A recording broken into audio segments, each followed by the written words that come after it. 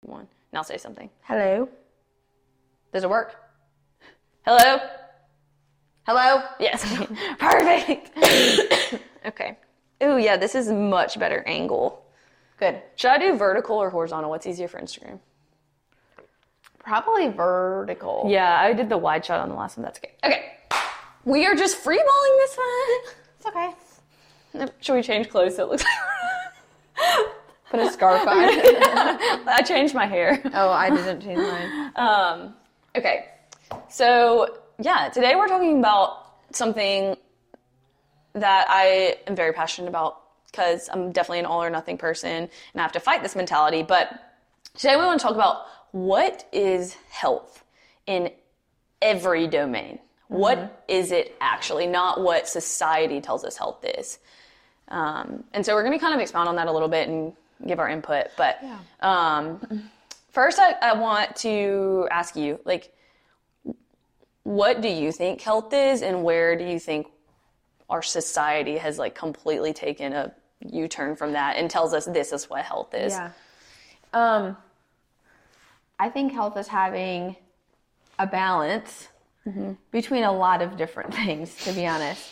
I think society has turned being healthy into something that's purely physical. And that could be, I have to work out, I have to follow this certain diet, I have to do all of these things, and that's truly health. When in reality, there's a lot of other aspects. There's a spiritual component, there's a mental component. And I can speak a lot about this from personal experience of taking things to an extreme, like physically speaking, to where that has almost consumed every thought, every action is purely a physical goal. And I can tell you how that transpires into a spiritual side and a relational side with other people. And I want to definitely expound on that if you're okay with it, because I'll give my experience too, because I've experienced that too. Yeah.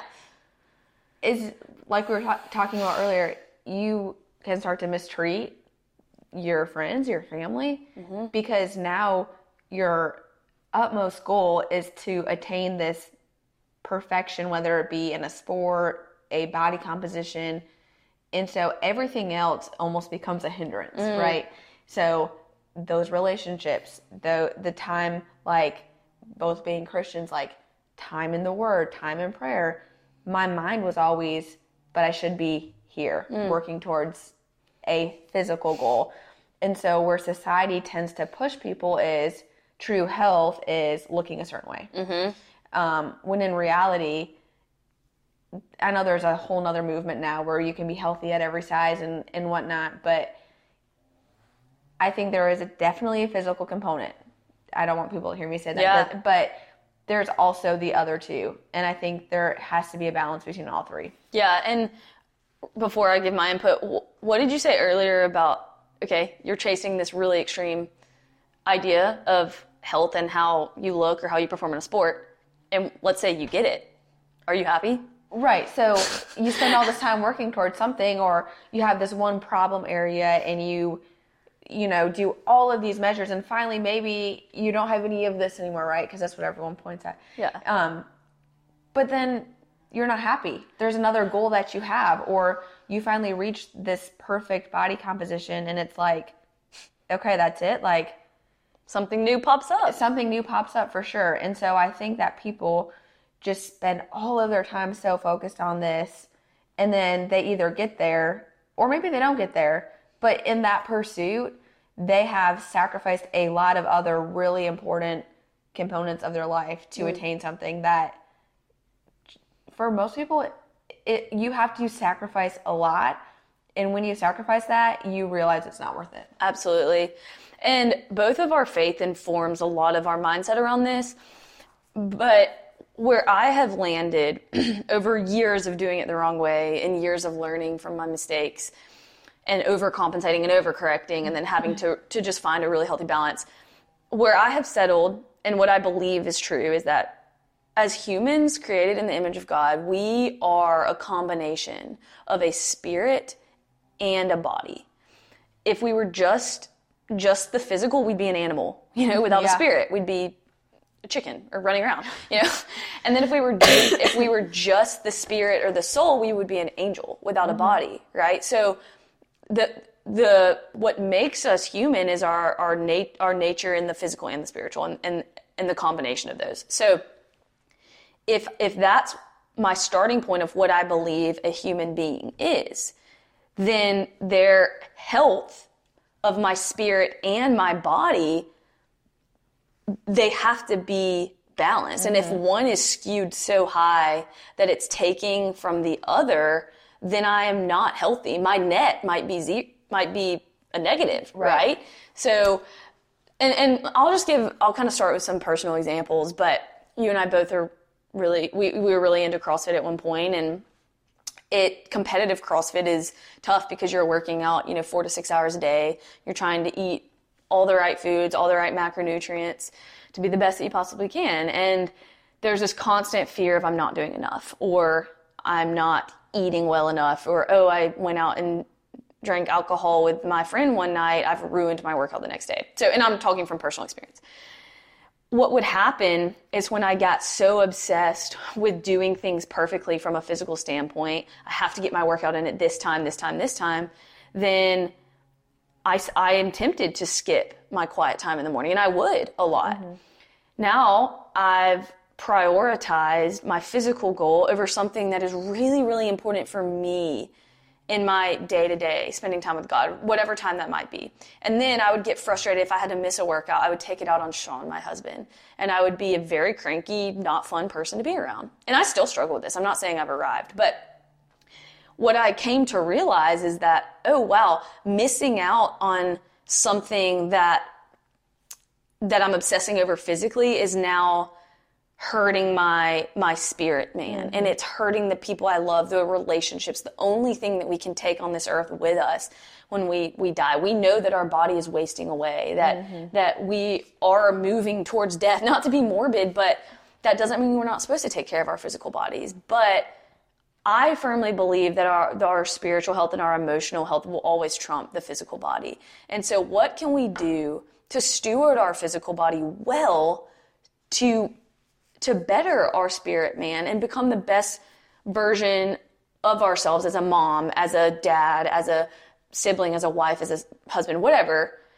I think that they support each other, but you have to just keep in line which one is the ultimate, the most important one. So I got on a big tangent there, but my view of health is that, okay, if one is way to prioritize and you have no regard for the body and you're reading and studying all day, that's great, but then your body is completely you can't even move around, then you've skewed it too far. Same for the physical, you can overdo it. So that's my take on it. And I would totally agree with that. It's kind of probably ebb and flow with different seasons of life. And like you said, if you completely disregard the physical body and don't do all of these things that society deems as healthy, then you won't be able to show up for the people you love. Absolutely. You can't do the things that you love. So there is kind of a fine line that may shift depending on where you're at in life. But yes, I think both are 100% necessary and are so intertwined that sometimes we don't even realize it. Mm-hmm. Yeah. So kind of going off of that, okay, what is health? What are some ways that we can maybe shift our mindset to balancing both and saying okay, I can be okay with the fact that maybe I didn't get a workout in today because, the baby was crying and I was up all night or whatever. Let's kind of just talk through together some practical strategies of how we can maybe shift away from the just over obsessing over the physical and what culture tells us is a successful day. Yeah. And it's hard because you never know who's listening. Yeah. So I think we both come from the mindset of we will, and I can speak because I know you're the same way, we will always err towards the side of being overly disciplined in the sense of with workouts and nutrition. And so I know there are people that also have that. So for us, a little bit more leniency in the plan is probably what we need. And then there are going to be people on this side. That's a great point. Who are lenient to almost a fault where now they have an excuse for every time why they shouldn't do something. They need structure. So they need a little bit more structure. So I want both people to take away maybe something a little bit different. And if you are someone who you get 2 hours of sleep, you didn't have time to eat dinner, and you're fighting a sickness, but you're like, I need to get to the gym. Like, maybe a day off is what you need. Mm-hmm. And for the person who, you know, had a little bit of a stressful day at work, got great sleep and ate every meal, but then I just want to go home, you might need a little bit more of a plan. So it's finding out what your tendency is, being honest with yourself. A coach can help too. Yes, there. yes. What is my tendency? And whatever it is, having some type of plan does help. I have found that having a plan helps. Now, do you live and die by your plan? No. I mean, you have to have room to swing if life happens, but you need some type of a framework to live your days by. Absolutely. Or else every little situation is going to cause you to be all scattered. So coming back to, like, if you are a person who works out, maybe you have planned to go to the gym. That doesn't happen because daycare gets canceled. So now you're at home with your child. What's a workout you can do at home? If you go to a gym, you know that there are body weight exercises you can do anywhere. So you don't have to have a whole home gym setup. Can you do 50 squats, 50 push-ups, 50 lunges, and then take your kids on a 10-minute walk? Yeah. That's awesome. Like, that is doable. So finding ways to maybe have your plan, but also leave room for if life happens and be able to make an adjustment. Absolutely. And I think it's really important to set yourself up for success, because I can self-sabotage so quickly. And if I know myself, and I know that if I don't get my workout in before noon, the chances of me working out are going to decrease dramatically, because most of my meetings are in the afternoon. I'm going to get progressively more tired as I go throughout the day. There's just more wear and tear from just emotional fatigue, talking to people, and then my desire to work out and the chances of it happening are far less. So I have learned, after many missed days of working out because I waited and I put it off, that I need to set myself up for success and plan to do it early. And that goes back to your comment about framework is, okay, your husband, for example, he works out at night. That works great for him, right? Like, it's like 8 p.m. Yes. So he knows he's more likely to get it done then. I am not like that. If I wait till 8, I'm going to bed. I'm going to bed. Right. And so starting out, having a coach help you figure out maybe what will be the easiest to adhere to, right? Starting there, and then actually structuring your day around it. And then segueing off of this, I do want to talk a little bit about hard and fast rules around nutrition and how to pursue a really balanced level of health, how we have to kind of abolish some of those, this is the only way you can be healthy. And let's kind of talk about that, but then how we can create a framework around what works best for you to set you up for success. And I think what you said about working out is so true for nutrition. Like, if you know we're both people who are going to work out in the mornings, then I'm going to plan time in the mornings for that to happen. Now, it might be in a gym, it might be a quick at-home workout, but I know that the morning time is when that's the most likely where I will get my workout in. Like today, for example. Yeah. Like, sorry to interrupt you. No, it's okay. But, like, we literally would not, we're in town visiting Gina and Garrett, and, like, I know we would not have worked out this afternoon if we had not woken up and said, okay, let's just go ahead and walk out to your home gym and do it real quick. And now we feel great. Yeah. We don't have it hanging over our head. Right. And it's not wrong if you want to do it at night. Right. It's just, this is what we prefer. Absolutely. So just like you're going to maybe structure your day around your workout time-ish in a roundabout way, your meals, the same thing, like having a framework. You're going to structure your meals maybe around protein if you know that's the hardest thing for you to get in, or vegetables if you struggle with that. It's not a hard and fast rule, but it's saying, okay, I know that my tendency is to maybe skip out on the protein, or I'm not prepared. So you plan your days around the protein at your meals, just like you plan your day around your workout in the morning, afternoon, or evening. Absolutely. And I think we can kind of spitball some of these hard and fast rules and make some comments on them real quick. But a common one I hear is, okay, I never eat past 7 p.m. I'm doing really good because I never eat past 7. Okay, what happens when you have a work party or your client stays late and you get home at 7 and you haven't had dinner yet. So that hard and fast rule is now completely going to ruin your next day because you've said, I can't eat past 7, knowing you haven't had enough calories in general that day. You're not even close to your protein goal. So you opt to just skip. And then now the next day you're going to wake up starving. You're going to be ravenous. You've now created this cycle of a downward trajectory because you just stuck to this hard and fast rule that actually makes no sense, right?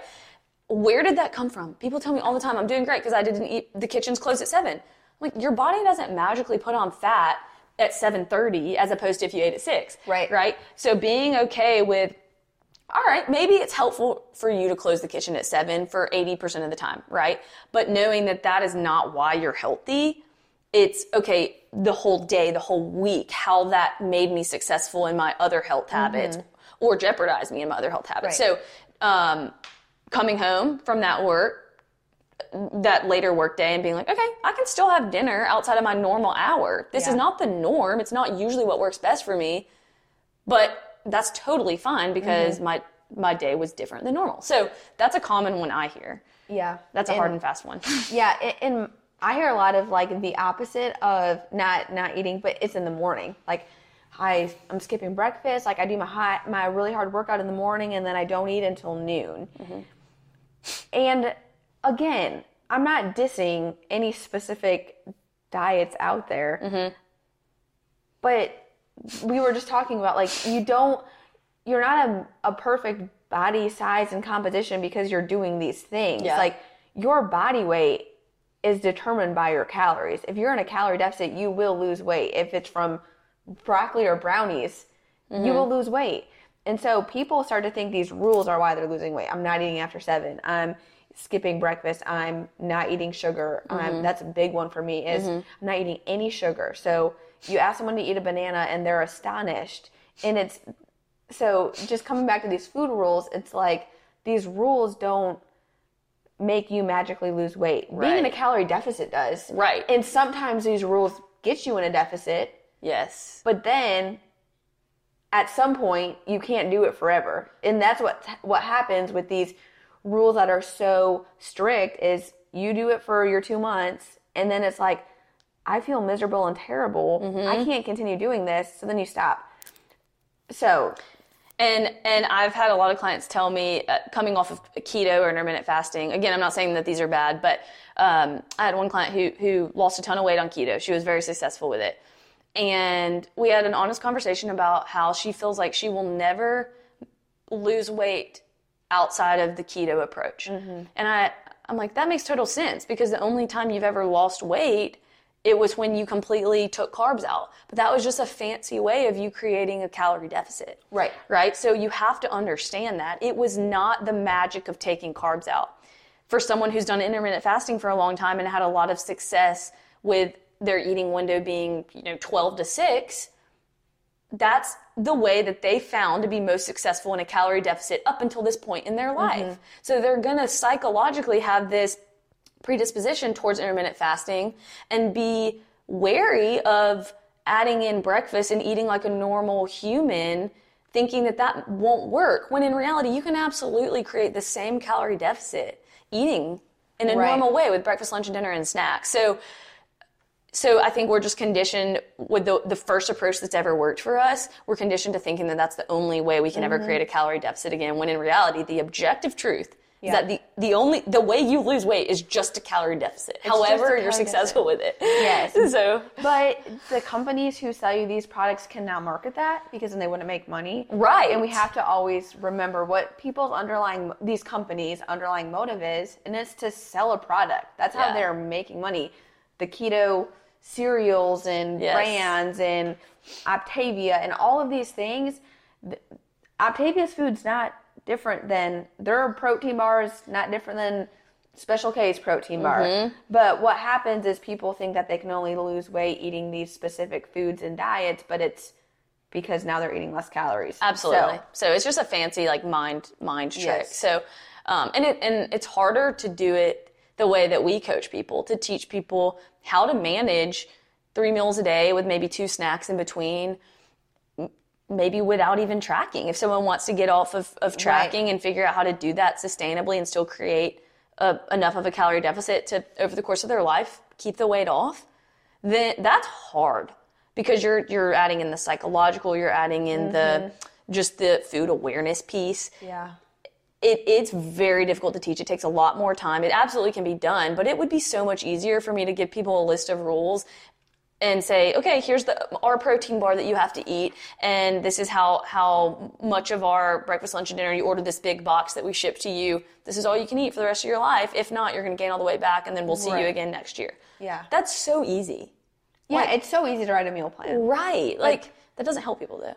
That doesn't help people because, and I think you would agree, but the goal that I have with clients is I want them to come up with a plan. I would like to help them come up with a plan, but I don't want to be like, okay, Ellie, starting tomorrow, you're going to increase your water intake. You're going to add in breakfast. We're going to eat a vegetable at lunch. You're going to bed at 7 o'clock. Your phone's going in the kitchen. You can't look at it. You're going to work out at 5.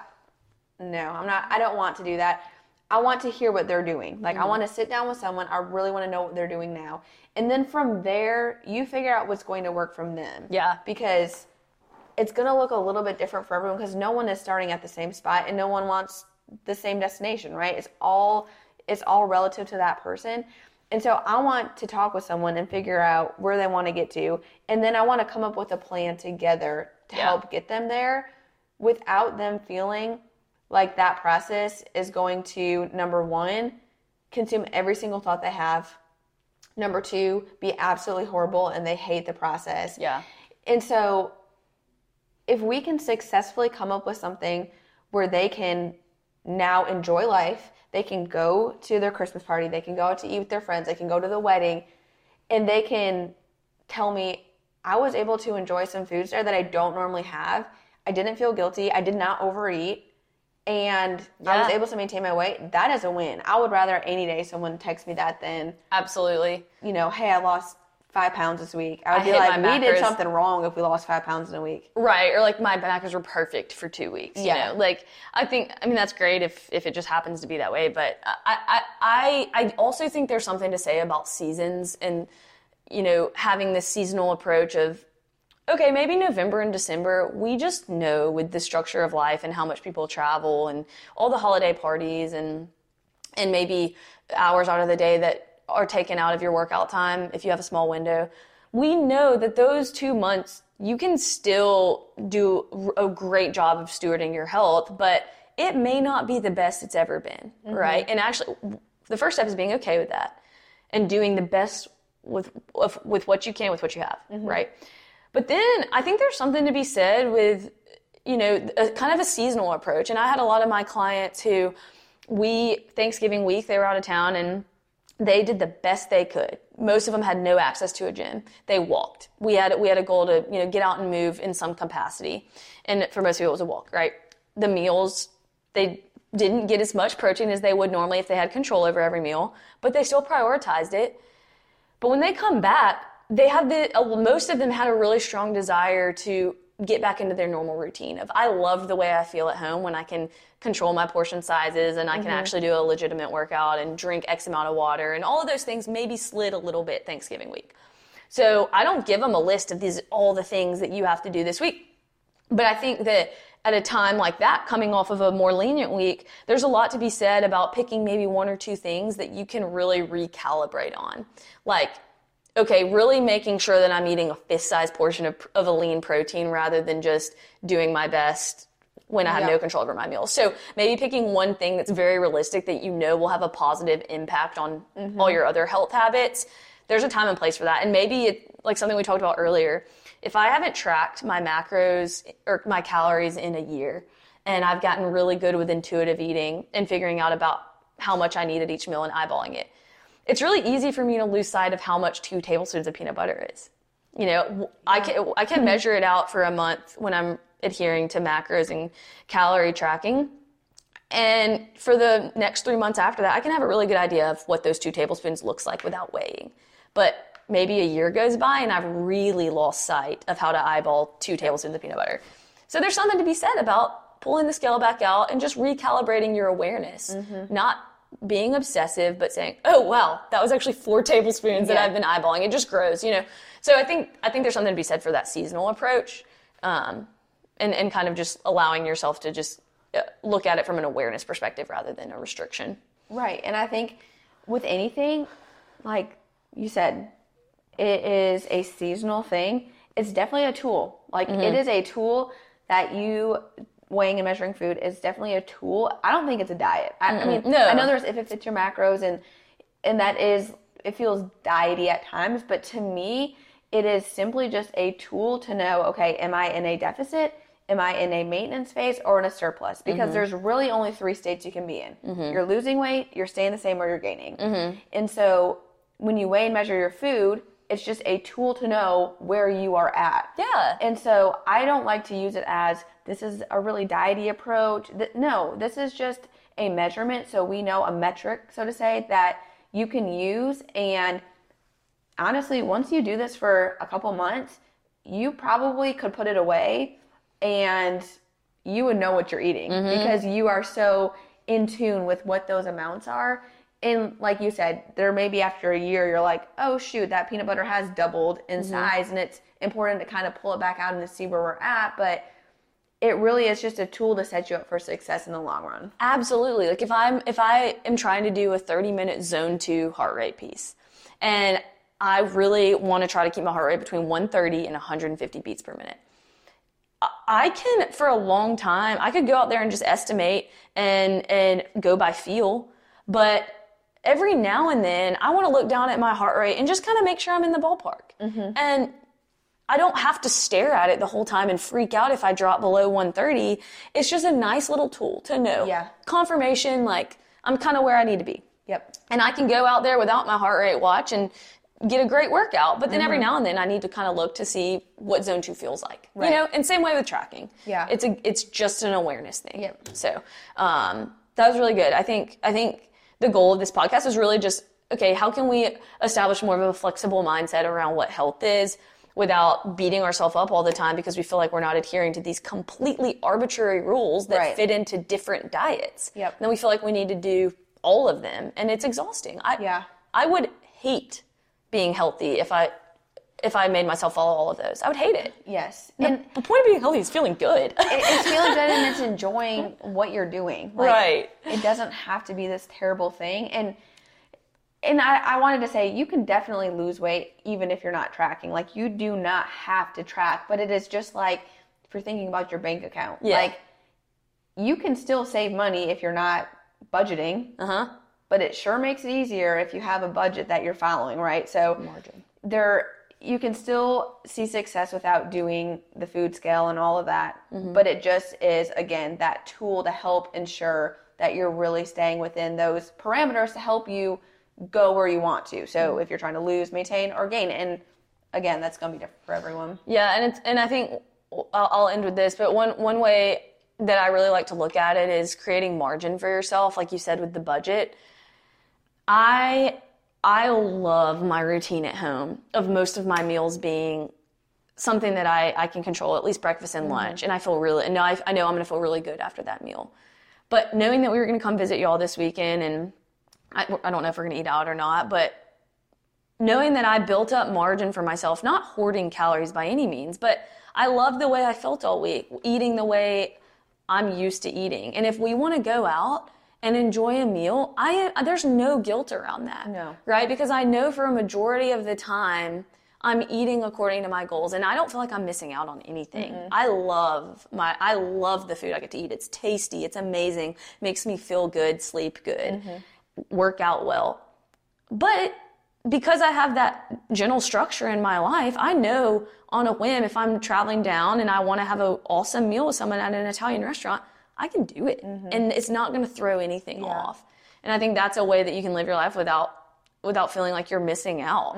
It's part of the balance. It absolutely is. And like building margin, like being wise with your budget so that when a purchase comes along that's a bigger purchase that you really want to make, and that something that is a responsible purchase. It's worth it to you. It's worth it to you. It's worth it, but you're not breaking the bank because you spend money without having a budget for your entire life. You've accounted for it. Absolutely. And I think that's a really good analogy. So, anything else you want to say? I think I'm good. Okay, that was a good one. Yeah. Good job, Jean. I love it. That one was great. I got a little passionate. We could just every